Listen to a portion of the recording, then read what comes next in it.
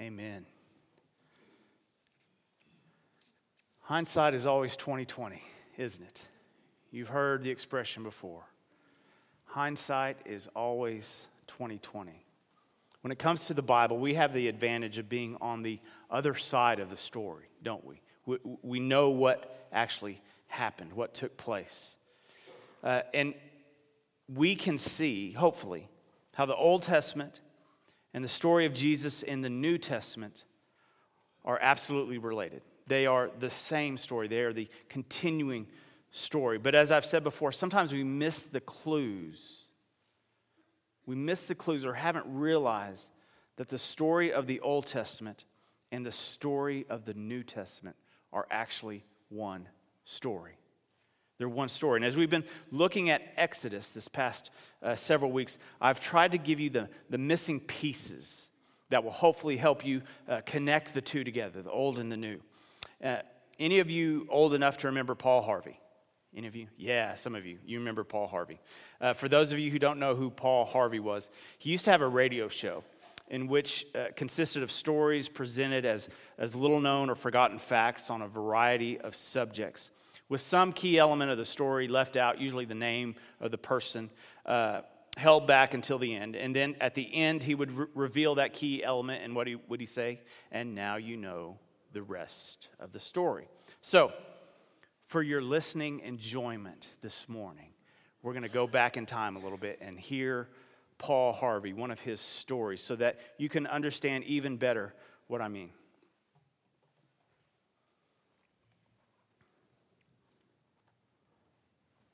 Now, the rest of the story. It was midnight, almost precisely midnight, when the little girl rushed into her parents' room, shook her father awake. He, the vicar of Epworth, rubbing his eyes, asked what was the matter.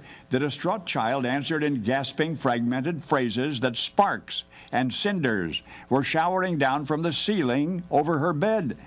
Indeed, the rectory was on fire. The vicar gathered his wife, the rest of his children, as quickly as he could, hurried them down the blazing staircase out into the yard. Only then did he realize that one small son was missing. The vicar bounded back into the rectory, but the fiery staircase collapsed under him. Barely escaping the conflagration, he staggered outside once more. And there he fell to his knees, praying that the little boy's death would at least come swiftly. But then somebody in the swelling crowd of onlookers spotted the child in a second-story window. So one man stood on the shoulders of another man and reached upward and pulled the vicar's son to safety just as the roof collapsed in flames. By the first light of morning, the fire was out. The rectory lay in smoking ruin. The vicar shuffled among the ashes of what had been his home and his earthly belongings, realizing sadly the cause of what had happened. An accident? Of course not. No. You see, the vicar had angered many of his parishioners by condemning their failings from the pulpit and by sympathizing with an unpopular candidate in a recent election. In any case, threats had been made, followed by some violence to the vicar's livestock and even to his pet dog. So, the fire this night past was surely perpetrated by local enemies. The question remained, where was the vicar to go from here? And he asked himself this. In fact, his foot kicked something solid in the sooty debris, the scorched remnants of his treasured Bible. He picked it up, and he tenderly opened it. Only one verse was legible on the page before him, and there in the breaking dawn he whispered those words, "Go, sell all that thou hast, take up thy cross, and follow me." Well, in that instant, the vicar of Epworth decided what he must do. He must rebuild his home, and if thugs burned it again, he must rebuild it again, but he must never allow those who hated him to drive him from those who needed him, and he never did. Even though his trials were far from over, even though the following year he was imprisoned for debt, the vicar of Epworth maintained his devotion to all in need and his fierce optimism and, yes, even his sense of humor. The vicar's children grew up, honoring his remarkable example, especially the little boy narrowly snatched from the flames February 9 of 1709. For more than 2.5 centuries, the world has recognized and revered the man that boy became, Vicar Samuel Wesley's son. He was the father of Methodism, John Wesley. And one thing more. All of his adult life, John Wesley cryptically called himself a brand plucked from the burning. So many people never knew what he meant by that. You do, because now you know the rest of the story. It's fun to hear you say that at the end. Now you know the rest. How many of you knew that about John Wesley, that he was in a fire? Some of you did, yes. It affected his life. It affected his parents' lives. And in fact, his mom prayed over John, knew that John had a purpose for life, because why else would God have gone to such great lengths to save him from that fire? Now we know the rest of the story. You know, sometimes we're like listeners to Paul Harvey, and that we haven't heard the rest of the story. But I want us to recognize these key elements that connect the Old Testament to the New Testament. This one story of God's salvation. So this morning I'm going to give you, in a sense, the rest of the story. We're going from Exodus to Exodus. From Exodus in the Old Testament to Exodus in the New Testament, because this is such an amazing story. It is such a mind-blowing story to me. We're getting to the culmination of the story of Exodus, the salvation event in the Old Testament. But in reality, the story of the first Exodus, we finished up last Sunday. As we looked at the law and the tabernacle, remember when we talked about the purpose of the law and what the tabernacle was for. But this morning we're going to try to connect the Exodus to this new Exodus that we see in the Gospels. And in a minor way, we're going to connect the whole Old Testament story to the story of Jesus. Let me remind you again of this story here in Matthew that we just had read. Jesus has entered into Jerusalem for the week of Passover. It is his final week on earth. It's like Passover in the first century is like going to a religious state fair. Everyone's there. There's vendors or people from all over the nation coming to worship and celebrate the Passover together. And the rumors have been flying all over the place about this prophet Jesus, who's from up north in Galilee. Could he be the Messiah? That's the question they're asking. The one who has come to save them. The great prophet. Expectations were high, but expectations are always high around Passover. Kind of like for us, around Christmas, expectations are always high. But even more so for the Jewish people. At Passover, expectations were high because they could remember the Old Testament story of Exodus, God saving them, and they were desiring for God to save them even now because they were not a free people. They were under the rule of Rome. They were looking for a Messiah. They were looking for someone to set them free. Remind you of Exodus? They were enslaved and needed someone to set them free. Now, they had heard the stories about Jesus, the miracles he performed, the announcement of the arrival of the kingdom of God, his call to create a new people, a people with transformed hearts, transformed by the Spirit of God. So he was greeted with great expectation with the palm branches as he's coming into Jerusalem, and they throw their cloaks in front of them, and they shout, Hosanna. And this throwing of their garments on the road, it's a symbol of submission, like submission to a king. You're going to throw your cloak underneath, and the king is going to ride over, meaning you are under their authority. And the waving of the branches, of the palm branches, was a symbol of nationalism, and especially Jewish nationalism, that they were a people and they wanted to be a free people, and it symbolized their pride as Jews. So here we have these great expectations as Jesus is coming into the city. Expectations are high, but the crowds are fickle, aren't they? On this Sunday, they're shouting, Hosanna, but by Friday, they are shouting, crucify him. Why? How can they go from praise to condemnation so quickly? How is that? Part of the problem is that they were tripped up on their own agenda and couldn't see the agenda of God that was right before them. They couldn't see the clues that God had embedded throughout the Scripture to show them the rest of the story. They were so focused on their own needs and their own desires, they couldn't see the big picture. Remind you of Exodus, where the people are set free, and what do they want to do immediately after they're set free? Let's go back to slavery. Let's do that instead. That we know how to do. We don't know how to do freedom. And we see the incredible miracles in Exodus, the miracles of God through Moses, but they quickly turn away when things get tough, and they condemn this prophet, Moses, sent by God. Their hearts are bad. Their hearts are not transformed. Their hearts are hardened. And all throughout the week, Jesus challenges the religious leaders whose hearts are hardened to the reality of God. He condemns them for not truly following the law. Their hearts are bad. Again, we remember Exodus. Pharaoh and even the people of God had hardened hearts.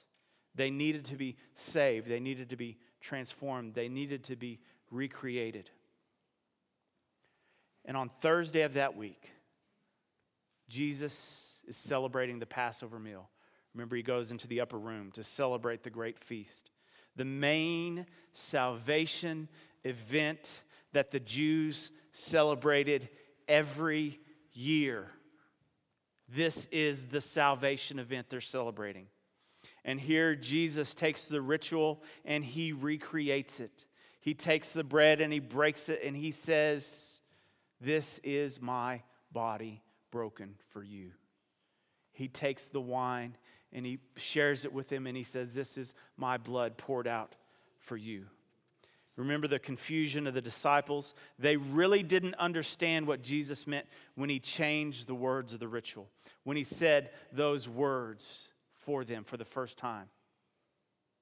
And on Friday, they couldn't see that he was the Passover lamb, that his blood would be placed not on the doorposts of their house, but on the doorposts of their hearts. Jesus is the new Exodus. He would make a way in the desert when there was no way, when there was no hope. No longer would the people feed themselves on manna from heaven, but they would feast on the bread of life, Jesus. They couldn't see it. They wouldn't see it until they would know the rest of the story after the resurrection. Then it would hit them like a ton of bricks. And what would they do after that? They'd say, "We need to go back and reread this and figure out," because we missed these clues. It was here the whole time. How did we miss this? How could we not see?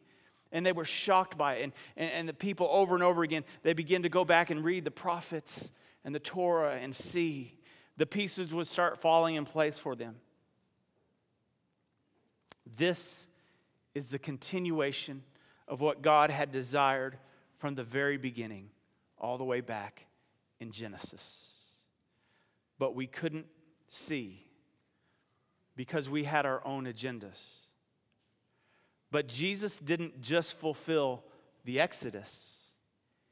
He fulfilled the whole Old Testament. We've been focusing on this one little slice, a very important slice, the Exodus. But throughout the whole story, we see three primary images of what God's design was for Messiah. this way of freedom that God is going to save his people. We see reflections of these three throughout the Old Testament, and we've seen these reflections in Exodus as well. See, the coming Messiah would fulfill the role of prophet, priest, and king. Throughout the Old Testament, we see this imagery, this symbolism, these three images of how the Messiah would come back. Some said the Messiah would be a great prophet, like Moses. Others thought that the Messiah would be a great high priest, like Levi. And still others thought that the Messiah would be a great king. They didn't imagine that he could be all three, that Jesus is the rest of the story. As prophet. See, the people of Israel constantly looked to the prophets for wisdom. The prophets were supposed to speak for God and speak for the people to God. And they saw in Messiah one who would be the very voice of God, the greatest prophet, the one to whom Moses pointed to. Did you know that Moses prophesied that there would be another prophet like him that would come? We read these words, "The Lord your God will raise up for you a prophet like me from among your own people. You shall heed such a prophet." That's what Moses predicted. So the people were looking for a great prophet. Others were looking, and we see throughout Scripture that they were looking for a priest. Jesus was the great high priest. Remember, we talked about the tabernacle last week and about who could enter into the tabernacle. And only the high priest could enter into the Holy of Holies, and that only once a year. Jesus was the great high priest, the one who had authority to enter into the Holy of Holies, the very tabernacle of God, and he offered the greatest sacrifice for us all. He showed us his authority as high priest when he came into the temple that week of Passover, and he cleansed the temple of those who were selling and the money changers, and he said this should be a house of prayer. He showed it as he offered the great and final sacrifice for the forgiveness of our sins. Jesus was the great high priest. As king, do you remember all the way back in Genesis? You remember when God spoke to Jacob? Who was Jacob? Remember? One of the patriarchs? Remember the story? Creation, Noah, Abraham, Isaac, Jacob, Joseph. Jacob, his name was changed to what? Israel. The father of the 12 tribes. God spoke to Jacob and gave him a prophecy about his lineage. That there would be a Messiah, would be a great king. In Genesis 49, the scepter shall not depart from Judah, from his son, nor the ruler's staff from between his feet, until tribute comes to him and the obedience of the people is his. This theme of a great king would expand later when King David came to power. That indeed the Messiah would come from David's lineage. That he will set his people free. That he will ride into Jerusalem as a warrior, destroying God's enemies. In Jesus, we see the trinity of these three themes coming together in one person. But here's the rest of the story. The Jews couldn't imagine how Jesus would fulfill these three roles of Messiah. How could a man be both a prophet, a priest, and a king? There's no way, even by the law, how one person could fulfill those three roles. In fact, many believe that God might send several different messiahs. Many Jews thought that there might be several different messiahs, some that would come as a prophet, some as a priest, some as a king, to fulfill these three different roles. But to be fulfilled in one man, why, he'd have to be some kind of God to do that. And indeed, he was. In Jesus, we see the three coming together as one, so that we will have no mistake in knowing who he really is. in the Exodus, the salvation story of the Old Testament, we see the amazing miracles, the Passover, the salvation through the Red Sea, the manna from heaven, God dwelling with them in the tabernacle and at Mount Sinai. And this was so that the people would truly understand. Salvation belongs to the Lord. Salvation belongs to the Lord. This isn't man's doing. This is the very hand of God that has redeemed you, that has saved you. In the new Exodus, in Jesus, we see the same thing. The amazing miracles performed by Jesus. The Passover lamb's blood spilled so that death would not come to the people. The sacrifice of love, the dwelling of God with his people in Jesus. Next week, we will celebrate the great fulfillment of that story with Easter. But today, as we finish up, I hope indeed that your hindsight is 20/20. That you can see with new eyes the incredible love and sacrifice that our God has for us.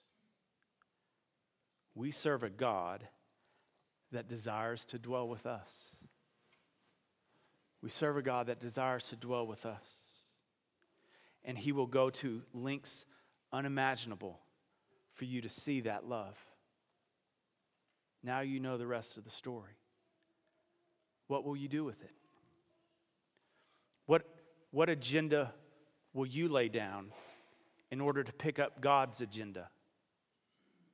How are you going to see with new eyes the world? How is your heart been transformed? Or do you need a heart transplant? What do you need to stop telling yourself in order to hear God?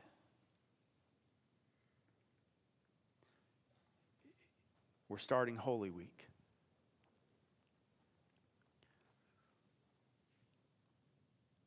Monday, Tuesday, Wednesday, Thursday, Friday, Saturday, and Sunday. I hope that this week, here's what's going to happen this week. You're going to wake up tomorrow and you're going to forget it's Holy Week. It'll hit you. Some of you, it'll hit you about 11. Some of you about 10 that night. Some of you, you'll completely forget on Monday. And maybe even on Tuesday. Maybe even on Wednesday. And then you'll get a Facebook reminder about Passover or about communion. Oh yeah, it's Holy Week. I should go. That's what's going to happen. But here's what I want you to do to fight that. It's Holy Week. Here's your next step. Every day, in our Bible reading plan, we're kind of reading some of the gospel accounts, just some of the stuff. If you don't have a Bible reading plan, just grab it or read part of the Gospels just that last week. Matthew, Mark, Luke, and John, you can read about those last weeks. Just spend time reading about this last week before Jesus is resurrected. Spend time reflecting and praying about it. Asking God, how can my heart be transformed? Maybe just put a sticky note on your mirror with a heart on it. How can my heart be transformed? How can I follow your agenda, God, and not mine? That's your next step this week. Do whatever it takes to remind yourself every day, this is Holy Week and Easter's coming. Let us pray.